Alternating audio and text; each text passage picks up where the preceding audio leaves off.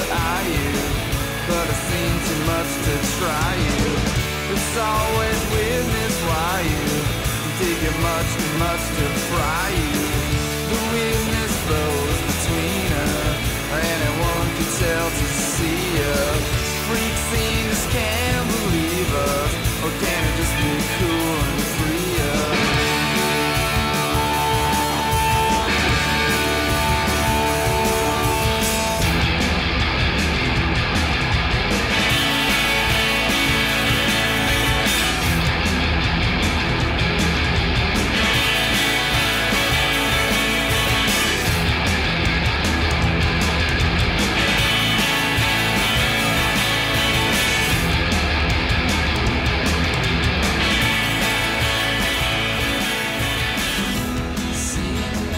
Hey gang, thanks for listening to a special bonus edition of The Hustle. This is my conversation with filmmaker Phillip Reichenheim, and he recently did a documentary on the band Dinosaur Jr. The premiere was about a month ago, but it's now available for streaming, and I thought it would be really interesting, first of all, to get to know this band better. I feel like they're a bunch of very unique, almost non-communicative personalities. How do people like that? Jay, Lou, and Murph, how do they make it work in a band over time, or do they? And so, if you're like me, and I know you are, and just about any rock doc is exciting and interesting and fun to watch, then here's another one. It's called Freakscene. It's available for streaming now. I just thought it would be really interesting to get to know how Phillip went about making a documentary on this band that is so good, but also feels a little bit impenetrable, maybe? I don't know. Anyway, check it out, and here's my conversation with Phillip. Get this, he's Jay Mascis's brother-in-law, and Jay, I believe, was in the next room while we were having this conversation at his home in Berlin. Crazy, right? Where are you located, by the way? I'm coming from Berlin, Germany. I'm on a heat wave in Berlin right now. How hot is it? Cool. It's like, in Fahrenheit, I don't know, but it's 37 Celsius. It's like, and my brother-in-law, Jay Mascis, is here. He arrived Friday from a European tour to have a short break in Berlin. No way. And it's really funny because it's so hot. And always when he comes, the heat starts. It's kind of funny. I don't see Jay being good at handling heat. I could see him none of us are, but I could see him just being like, this is miserable.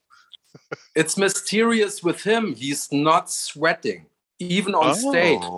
Yeah, it's crazy. Really? He's like not a person who sweats a lot. He drives a lot of bike every day, 12 or 18 miles every day, even on tour. Yeah. So he's like kind of athletic, and it's weird. I'm sweating always right away, but he's like totally takes it easy. But we have what is not common for Berlin. He got himself an AC when he's here. So there's an AC in use right now. It's kind of fun. That's great. Nice. You don't see a lot of those in Europe. It's funny we're talking about Jay's physical activity, because I always remember in the Out There video, him up in the mountains wearing skis. And I'm thinking, does Jay Mascis ski? I can't imagine Jay skiing. He's a skier? He is a super good skier. Wow. Like, he's just going.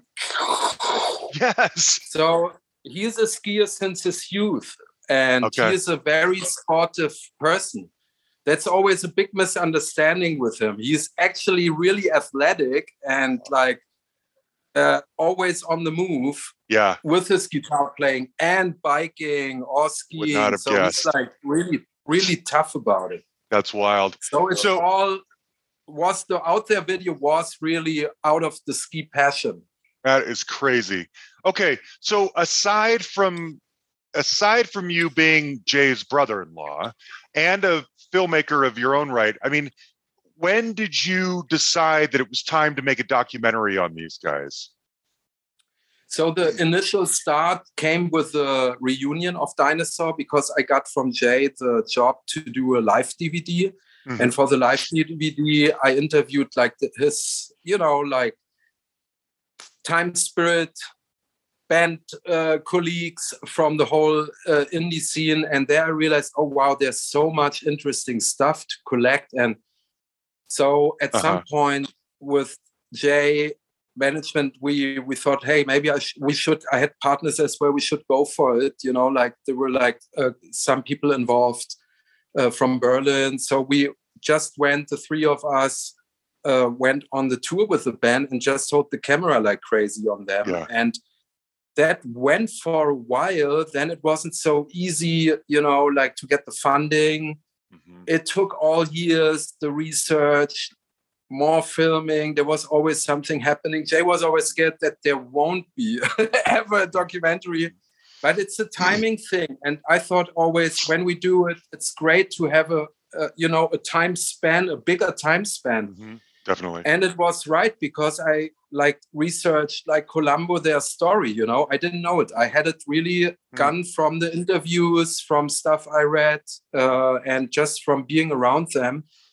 And it took another probably 10 years till I found partners in Germany who just said, all right, hey, we can give you the money for a low budget for post-production, for the editing and the color corrections, and to make a proper theatrical cinematic release. And we were having that through fundings from the German Cultural Affairs. And that was the initial implosion that all happened, you know. And then we found, so there was a real, we were done exactly when the first pandemic lockdown in Berlin happened. Oh, wow. With the edit and the color correction. That gave me a lot of time to research more on the copyright holders of photographies, of third-person footage. And, you know, it was like really, because I wouldn't care. I just wanted to pick good material. I didn't care who did it first, till I realized, oh my God, of course I have to ask and contact everybody. And that took a year, you know, like to finalize that. And then we had a theatrical release in Germany as well, right when the pandemic stopped and cinemas would open. Then in the UK, last year as well, in October, then March. And then we found partners in Utopia, which was really, we're really psyched about it.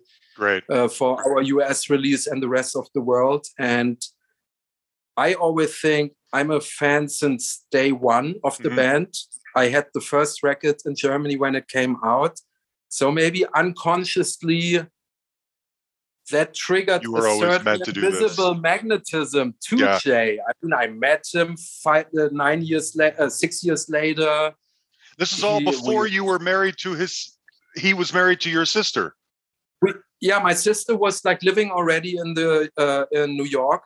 Okay. And I started with 22 doing for my neighbor and best friend back in the day, Alec Empire of the band Atari Teenage Riot. I would do all the music videos.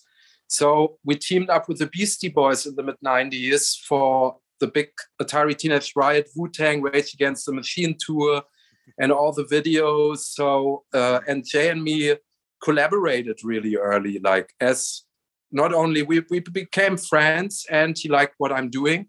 So there was as well music video, record covers for him when I was like in my mid-20s. Wow. And at some point, my sister and Jay were already friends, and out of that, there became a real relationship and a child and a marriage and a great family. And that's great.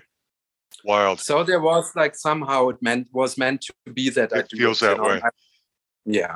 So let me ask you this. I'm curious because I remember so well when Jay went on Mark Maron's podcast, and Jay, as you know, is not the most communicative guy in the world. Yeah. And so you've got this band where two of the three, Jay and Lou, are super introverted, not very communicative. And then you got Murph, who's highly articulate and talks a lot and is very good at it.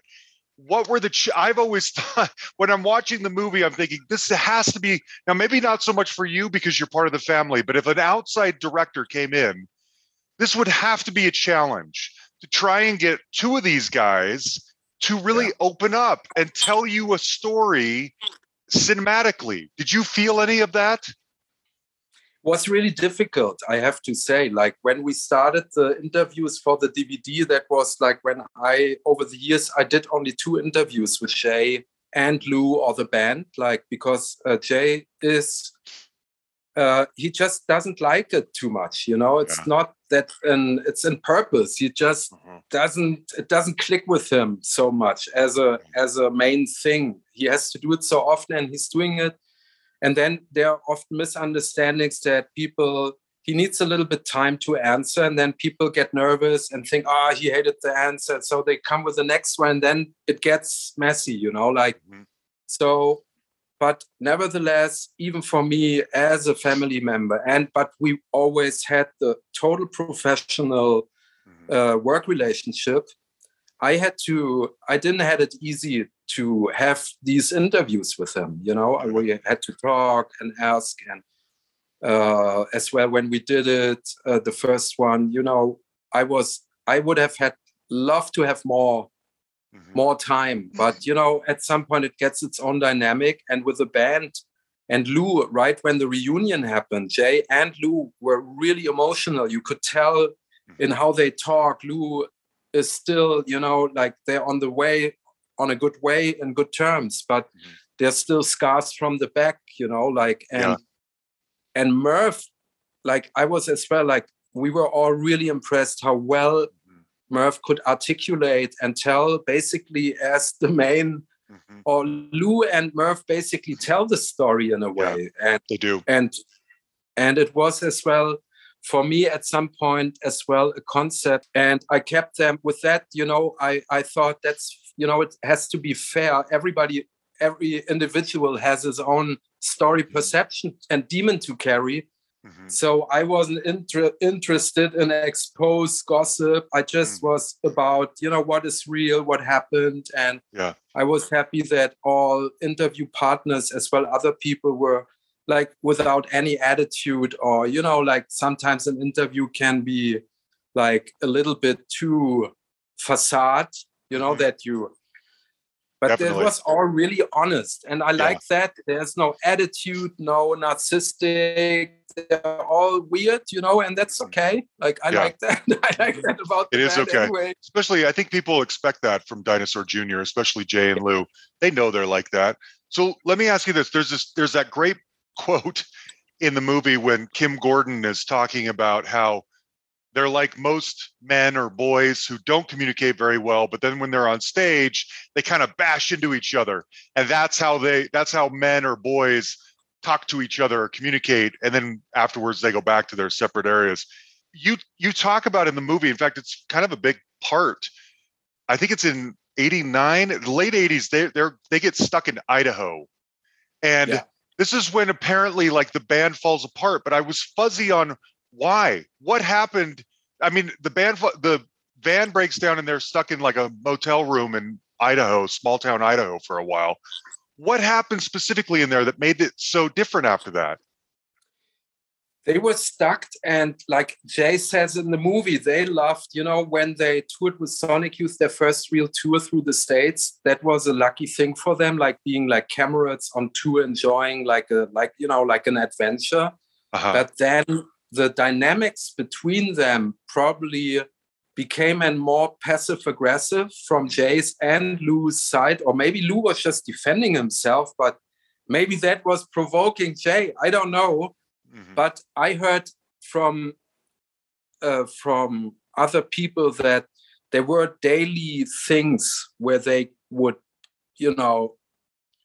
just get under each other, run against each other. It could start with a remote control to control the video film they watch, or the channel, or like then I think Lou did some weird shit as well to some other stuff. Then Murph freaked out and nearly was attacking Lou, but that was a little bit later that Murph was sleepwalking one time, and he was like a gorilla or something, and then Jay was scared, oh my God, he will kill Lou, he looks like he's going to kill somebody. So there was this weird energy, and I think during the Idaho hotel, when they had to wait, they had no money, there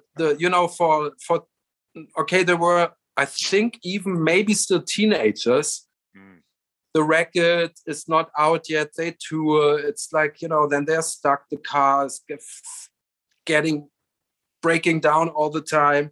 And then I think I even know it from a travel with a friend where a little detail can be just too much. And I think they went over that just by being to spare money in one hotel room. It was about, I don't know, smelly feet, who sleeps where, who eats when, who controls the buttons, who provokes who with what, and I could see Jay he's saying it even, like he was mean at that time, like, or he was like especially evil to Lou.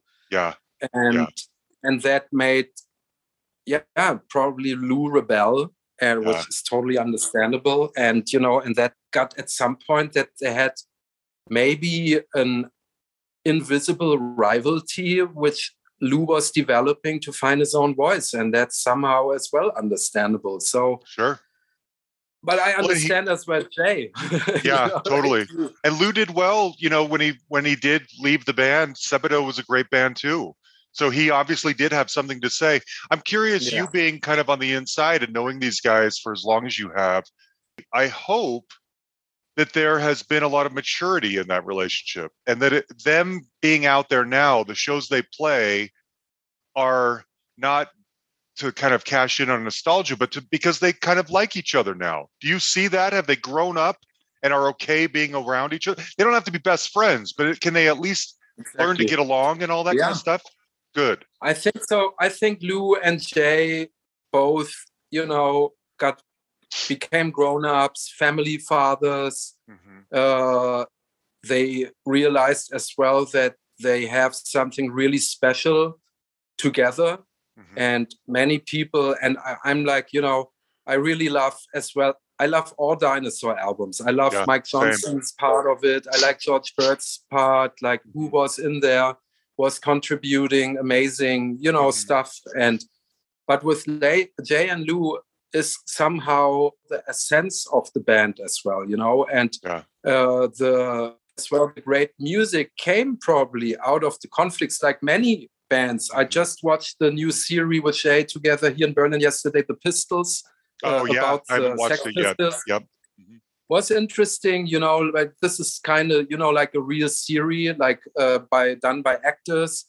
So the dynamics between them now, they realize that it's worth it. Like, as you said, they don't have to be, best buddies or hang out always, but together on stage, they can create a certain atmosphere, which is so unique, where they all realize, hey, well, that's important. And then they were reuniting, and they even do amazing albums, So it's a very lucky, rare thing as well. It is, in a way, that you have that you can. They're a not compromising band. They really played always. Jay's playing what he's doing, and he's so involved in so many songs, collaborating with other people. Every time, any moment, any month, there's something cool you can find with them. And with Lou, it's as well, they're all like workaholics. Like Lou and Jay are both like real workaholics. Like both people, and I don't know Lou that well, I have to say. I know him from the touring since 2005. That's when I met him as well. I saw the early Berlin shows of Dinosaur in the mid and 80s, but I missed out on, the past and the real conflicts I learned from all the interviews. But I'm happy that they're cool with each other. They came from a tour. Great. So let me ask you this. I'm curious, we know that Jay carries on as Dinosaur. We know that, as I said, Lou goes on and does Sebadoh. What does Murph do? When Murph in between the time he leaves and comes back for the reunion, what's that, 2005 or something? Where is Murph in all of that? Does he go get a regular job? Does he play with other bands? I don't even know. Murph was like, it's like interesting that you say that, because the original edit of the documentary is 3.5 hours, and we timed it down to 82 minutes, because at some time it really gets its own dynamic, and the picture, the imagery. So basically the long version was the rough edit to be really precise. And there's in the long version of, as well. So Merv basically quit the band, jammed a lot with Simon and Garfunkel's son and some other weird kind of celebrity kids for some time. Then he joined the band Lemonheads with Evan Dando. Oh, he did? Which was a crazy time for him. He said that was like in 1 year, million times more happening than with Dinosaur in terms of sex, drugs, and rock and roll, of course. Like Evan's a nut. Like I'm not surprised. Yeah. So, and then I think he really had some years like where he was like kind of like cruising, like I don't know, like a real job, but he was here and there doing projects or touring, and when the reunion, Murph always thought that it won't happen again, that it's really over. And so when it happened, he was so psyched, and really he is the most communicative in the band, and the most, he's still very charismatic and fun to hang out with. Yeah. And really sweet guy as well. He went through a lot. Yeah, he's super awesome. I love Murph. Like, he's I do too. Just amazing. And he is such a great drummer. I mean, he after he breaks the sticks, in a song. It's amazing. He has this weird frame delayed possibility to hit the rhythm different, to come a little bit delayed. And he's just, as well, like Lou, Jay, they all add something so special and unique. And that's comes from their resource of their youth. And I'm psyched for them that they still can do that, and that Murph, and they're all like communicating, like Kim is still saying, they're communicating and not communicating. Yeah, that's it. That's exactly what I wrote down. That's it. Yeah. But they don't attack each other anymore. It's not important. They talk through the music, and that's it. There's that kind of bombshell. Maybe I knew this and I forgot, or maybe I never knew this, that Kurt Cobain had invited Jay to join Nirvana. Is that true? 2 times. Really? Yeah, he was like, I think he said it 2 times to him. One time at some New York show where Thurston was as well. It's in the movie. I think there was something with that the band wanted to exchange guitar players like in the early days, and it kind of happened. But Kurt asked Jay, and then there was another. He asked him again, but as Jay said in the film, like, he was bigger at that time. Yeah. And he was always like, it wasn't an option for him at that time. Right.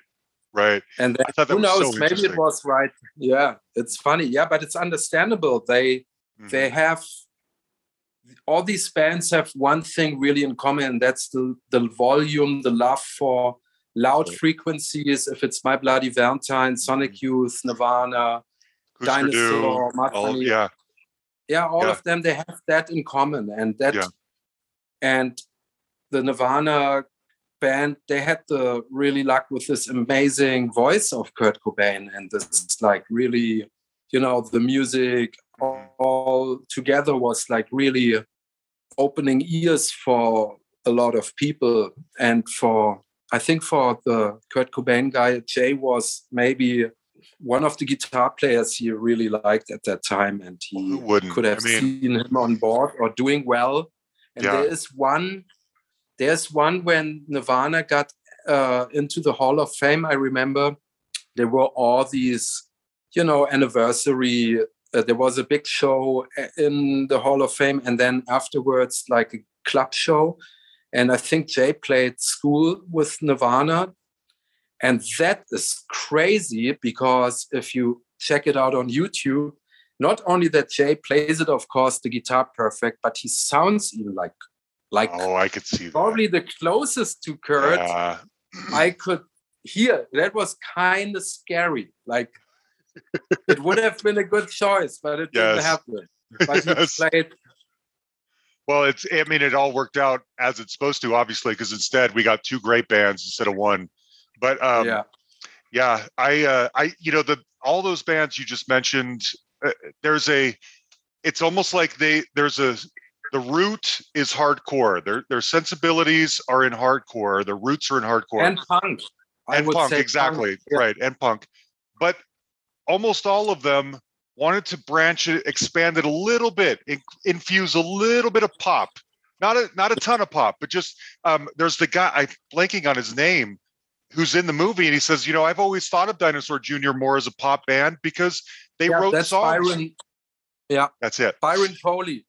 Because they write songs that are catchy, but like we said, they're rooted in the punk and hardcore. Yeah. I totally agree. And what I like as well, it's totally true. Dinosaur or Nirvana or even Sonic Youth, they had the quality to bring a really loud sound into the radios by adding maybe some more friendlier melodies. And then the good thing is that they rip it, and that makes it so interesting. And that is definitely the heritage of, extreme music inspired from early Velvet Underground to Stooges, which is for Jay really a big influence. There's always. That scene with the Ashtons and Mike Watt in there. That was amazing. Especially when you think the Ashtons are gone. That's so sad. Yeah. I was there with them. I filmed these moments, and it was so amazing to see, Ron and Scott as well. So basically, they did these raw power gigs throughout Europe, and I think even one in the States. And that made Iggy really get the Stooges back together. And that was so exciting. I think a year later, I'm in Berlin and I'm going to a real Stooges show. I met, Mike Watt is a friend of the family of Jay since decades and great, collaborator. And then seeing Iggy and the Ashton brothers as well getting the credit they deserve late, but at least they got it, made me really, really happy, like to see them perform. And the shows were so amazing, I believe it. Yeah, I believe it. Really... There was another line in there that I wanted to ask you about. I thought it was interesting. When Murph decides he wants to leave the band, and he tells this to Jay, and Jay was like, if it's just not fun anymore, don't do it. And Murph says, when was this ever fun? This has never really been fun. In fact, at another point, he says, I just wish these two, meaning Lou and Jay, would just grow up already and just say, let's do this, let's be men, let's make this our career, let's do it right. And it never quite got there. Do you think, how did they make it work for so long in spite of it not being fun? Is it just because they were just, it's work to rock that hard? I mean, what do you think was motivating them? I think when you go, I witnessed it as well with many bands, as what I said with the Atari Teenage Riot band as a close friend as well. Then with later, the Dinosaur story I knew or found out later. But, when you're a young band being thrown into the rock circus, and as well a band being a cool band, like kind of a cult band, which is already difficult to be. I mean, everybody wants to be a cult band, like, of Good course. Point. So if you're already a young kid being a genius or having the luck in early days, like somehow hitting the time spirit so hard that really people go crazy for it, that is on one side such a blessing. But then, like young actors, the business infiltrates you. Yeah. And the people kiss your ass. And I mean, I'm really critical anyway. I was doing music videos. I know the music industry very well. And I know majors very well and how stuff works. Bob Moe talks really well about it, that, there's something original and then there are the 1,000 copies to cash it in. That's it. And when that happens, so I think there was a lot of, at some point when it got bigger, there's an expectation from fans. From Jay is an ambitious guy, that's for sure. He's always putting himself in new challenges as well, musically at that time probably. And I would say that you probably come to a point where it's a running unit as a business, and they got bigger. Right. The grunge thing took off. And then, as he said in the movie, then so sad when the suicide of Kurt Cobain happened, then they were, all right, fuck, there's no golden calf we can milk, let's create new ones. And so it's, I don't know, it's like, it's tough probably. And so probably the fun goes away by that. Yeah. And Fun Murph goes is away. a very sensitive guy. And he talks as well about abuse, like his substance of use abuse. Yeah. And back in the rock and roll business, that's, I mean, like everybody had his experiences more or less. Dinosaur is definitely not, in general, a band which is dedicated to it or is standing for it, since Jay and Lou are not, or, didn't live that lifestyle. And so when the fun goes and it turns into paranoia or panic attacks, or even in Murph's case, into physical reactions before a show, then oh shit, that there's something now hits it, and but then of course you go and then you realize, oh my God, I miss that circus, that attention, that I mean, at the end of the day, you get treated like a rock star, and he was as well. So even though he didn't maybe made for his taste enough money, or like he would have more expectations, but I could see that being frustrating. And then, realizing, you realize, react. And then you realize, oh my God, that is like really my life. Oh my God, I cut the tree I'm sitting on,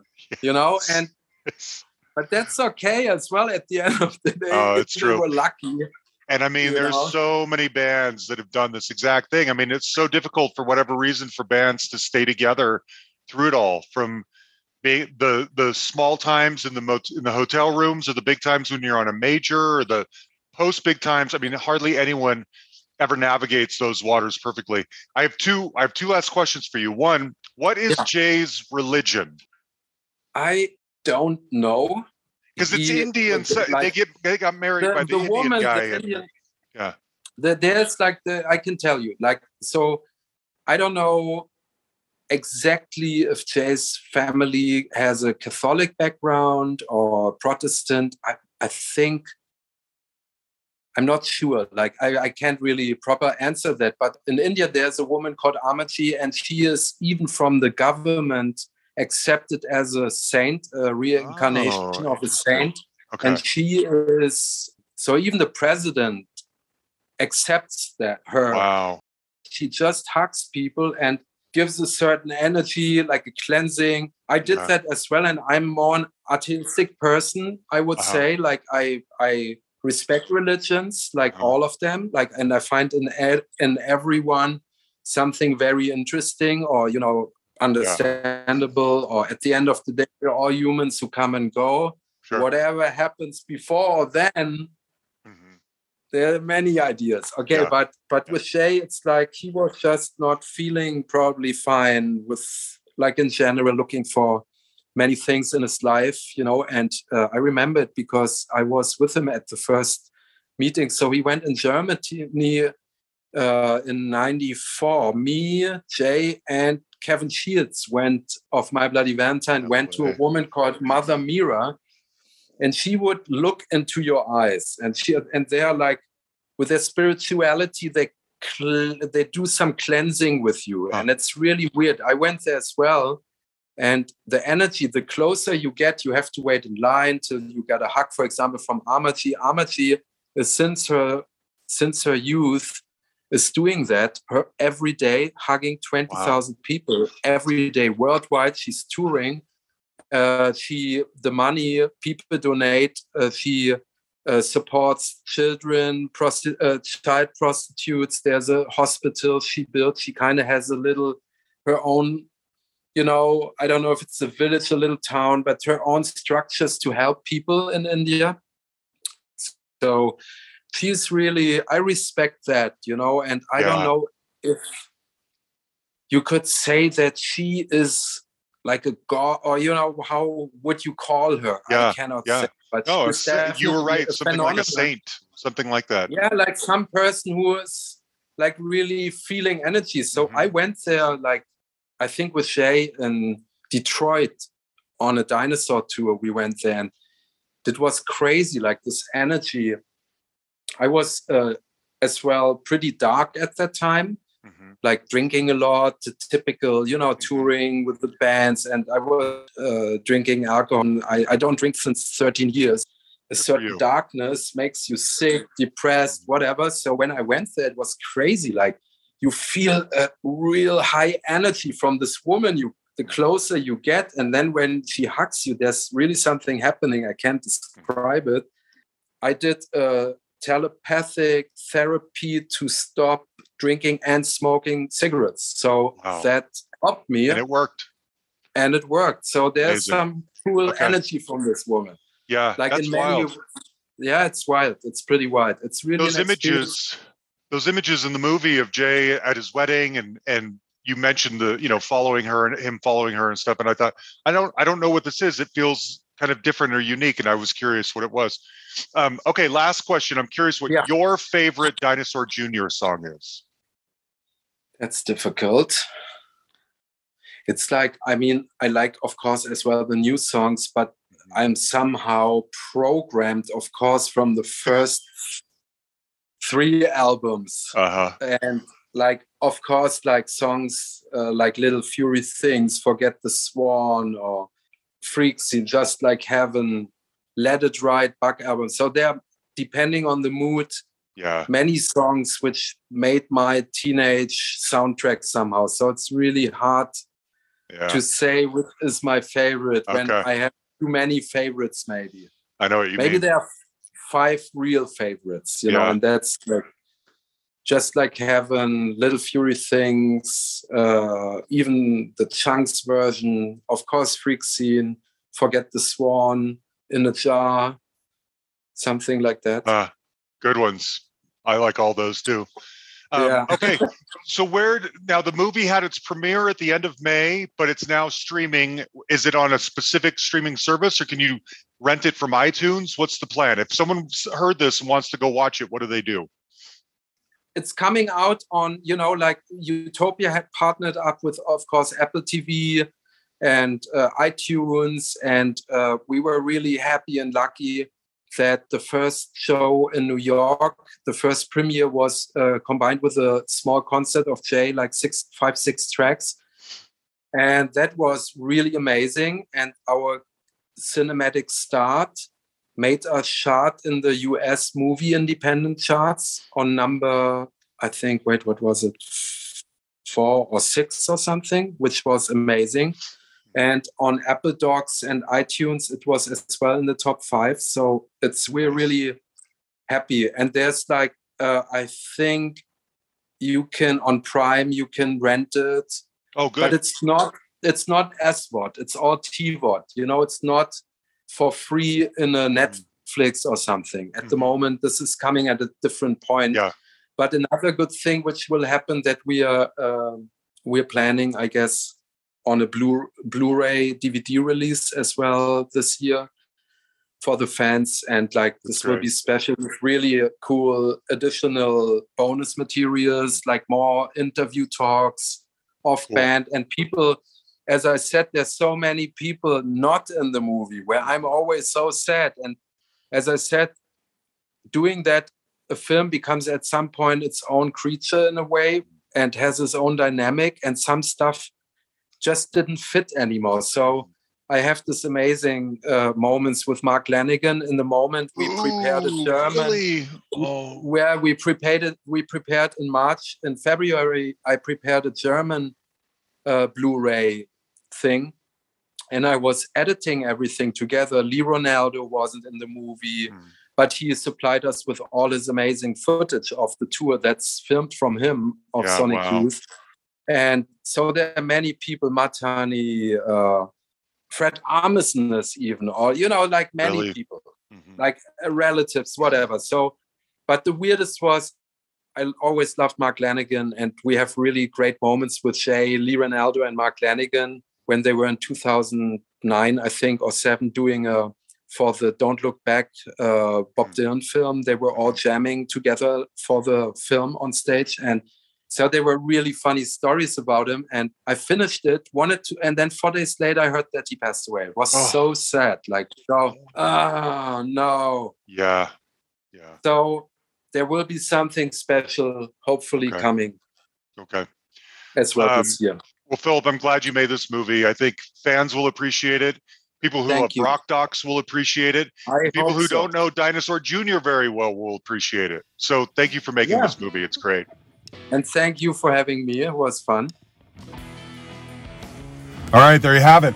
My conversation with Phillip Reichenheim. Thank you, Phillip, for talking with me. That was pretty cool. And guys, check out the movie if you want it. It's available in like iTunes. I don't think it's free. You would have to pay for it or rent it right now anyway. But check it out. If you're like, I mean, isn't that the beauty of a rock doc? Is that you don't even have to like the band or the music or care about them, but they're so much fun to watch that you come away from almost all of them more curious and wanting to know more about that artist. That's how I feel anyway. And so it's worth your time. I wanted to close it out. I was trying to think of what my favorite Dinosaur Jr. song is, and I couldn't pick one, but I remember the first one that really made an impression on me was this one right here, Blah. And I discovered this kind of a weird way. Back when Columbia House was a thing, or BMG or whatever, I sent away for the Melrose Place soundtrack. The TV show had a soundtrack, and this song was on it. And that was my introduction to Dinosaur Jr. I mean, I had heard songs on the radio, and I knew who they were, but this was the first song that really grabbed me. So I thought it would be fun to kind of go full circle on this. Anyway, thanks everybody for listening. Check out the documentary.